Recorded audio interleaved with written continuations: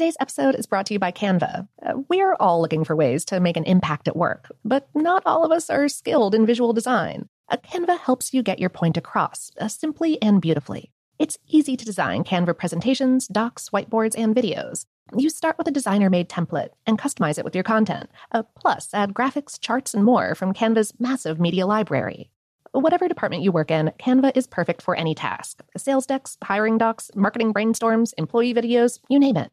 Anyone at work can design with Canva. Start designing today at canva.com. Designed for work. Support for this podcast and the following message come from Corient. Corient provides wealth management services centered around you. They focus on exceeding your expectations and simplifying your life. Corient has been helping high achievers just like you enjoy their lives more fully, preserve their wealth, and provide for the people, causes, and communities they care about. As one of the largest integrated fee-only registered investment advisors in the U.S., Corient has deeply experienced teams in 23 strategic locations. Corient has extensive knowledge spanning the full spectrum of planning, investing, lending, and money management disciplines. Leverage Corient's exclusive network of experts to craft custom solutions designed to help you reach your financial goals, no matter how complex they may be. Real wealth requires real solutions. For more information, connect with a wealth advisor today at Corient.com. That's Corient.com. Corient.com.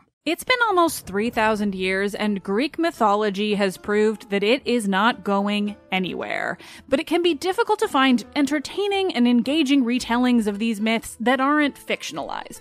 Lucky for you, I'm here. Let's Talk About Myths, Baby is the Greek mythology and ancient history podcast of your dreams.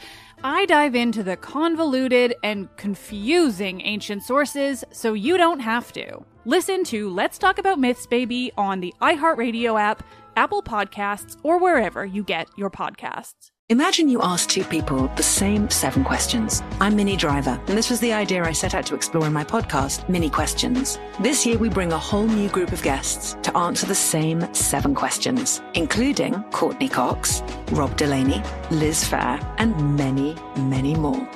Join me on Season 3 of Minnie Questions on the iHeartRadio app, Apple Podcasts, or wherever you get your favorite podcasts. 7 questions, limitless answers. Discover a new educational and interactive podcast, Stories for Kids by Lingo Kids. Our episodes are packed with fun activities. Right, Elliot? Oh, yes! We went shape hunting around the block, and we found spheres and cubes on the street. That was great fun. Join Stories for Kids, the Lingo Kids podcast, inspiring you to learn while having fun. Listen to Stories for Kids on the iHeartRadio app, Apple Podcasts, or wherever you get your podcasts.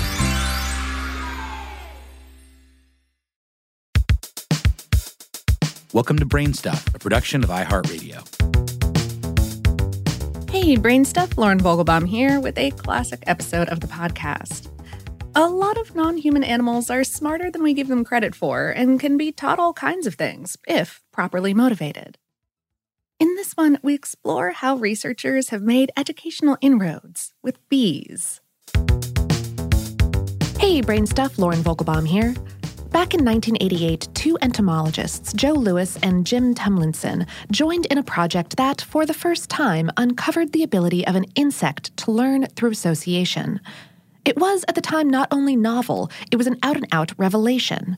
An insect, in this case the parasitic wasp, which feeds on and eventually kills certain agricultural pests, could learn in a most basic way.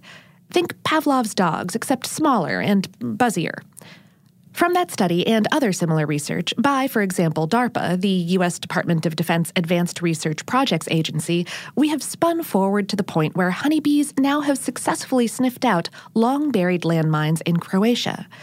That's a long way from some 30 years ago when Lewis and Tumlinson released their findings in Nature magazine to the astonishment of many. Lewis said, "You talk about training an insect, period, and you get the look. The eyes start narrowing. It just doesn't make sense." So, how did they start making sense of it? Let's talk about associative learning. The whole idea behind this is fairly simple, even if no one dreamed decades ago that insects could do it. With Pavlov's dogs, when an outside stimulus, a bell is often cited, was associated with food, the dogs salivated. The dogs learned intuitively that the bell meant food was coming. For the Lewis Tomlinson wasps, various odors that the wasps didn't normally recognize, like vanilla or chocolate, were mixed with something that was associated with the pests that these parasitic wasps were trying to make their hosts. After a very short time, the wasps associated the vanilla or whatever with the insects that they wanted to attack, and thus would fly toward the odor. It took less than 5 minutes to train the wasps, which, like bees and dogs, have olfactory senses thousands of times more powerful than a human's. As the studies continued, new researchers linked the smell of various chemical compounds and explosives to food. Today, a honeybee trained for just 2 days could associate the smell of explosives with food and seek out that smell. Two big advantages to training insects to track odors rather than, say, a dog: they learn faster, and there's a lot more of them to teach.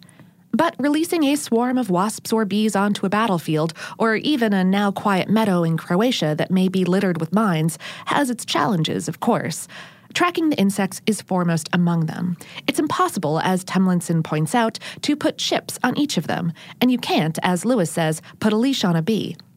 Still, scientists can trace the insects' movements, in at least small numbers, through devices like drones and webcams, and something early researchers called a wasp hound. Lewis's wasp hound, about the size of a large coin, contains 5 wasps, a tiny camera, and a computer fan that pulls air through a small hole in the bottom of the device. When the hound comes near the target smell, the wasps, Lewis says, cluster around that little hole like pigs to a trough. Another problem researchers face is scale. Training one wasp or one bee at a time can be laborious. Scientists have come up with methods to train more than that. But insects, like people, learn at different rates, so mass learning is not as accurate. In addition, bad weather or anything that disrupts the insect's ability to smell can cause difficulties. Research is continuing. Tomlinson and Lewis never envisioned bees sniffing out bombs. Tomlinson is a professor of entomology at Penn State, and Lewis a retired professor and a research entomologist with the U.S. Department of Agriculture in Tifton, Georgia. They were looking for ways to control pests biologically rather than with pesticides. And in fact, they were very successful at it. Along with UK scientist John Pickett, Lewis and Tomlinson won the 2008 Wolf Prize for Agriculture, considered by many as a type of Nobel Prize in the field. From the official announcement on the Wolf Foundation website, they were awarded the prize, quote, for their remarkable discoveries of mechanisms governing plant-insect and plant-plant interactions. Their scientific contributions on chemical ecology have fostered the development of integrated pest management and significantly advanced agricultural sustainability. Whether their work eventually will help form the basis of a widespread practical use of bees and wasps in sniffing out bombs or drugs remains to be seen. Even they have some doubts. Tomlinson said, "You can train insects to find a mine, that's not a problem, but then you release them into the field to find a mine. How do you track them? Unless someone comes up with a small chip so that you can track them with some electronic means, I don't see how in the world you can use them." And says Lewis, to move it from the lab to the actual field, you have to scale it up and refine it. But we clearly can see that it can be practical in development. It's technically feasible. It's all on valid science. The ability is there. It's about the demand for it and putting the infrastructure in place for that. Scientists have been trying to find ways to harness the remarkable power of smell for years. Bees, some believe, have such strong abilities that they can smell out illnesses, even cancer. A Spanish designer went so far as developing a prototype bowl, complete with honeybees, that you can breathe into to see how the bees react as a sort of proto-diagnosis. And tests are being done in California with cancer-detecting dogs, too.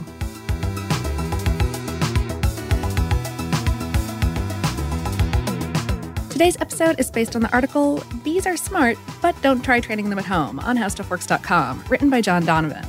Brainstuff is a production of iHeartRadio in partnership with HowStuffWorks.com and is produced by Tyler Klang and Ramsey Yount. For more podcasts from iHeartRadio, visit the iHeartRadio app, Apple Podcasts, or wherever you listen to your favorite shows.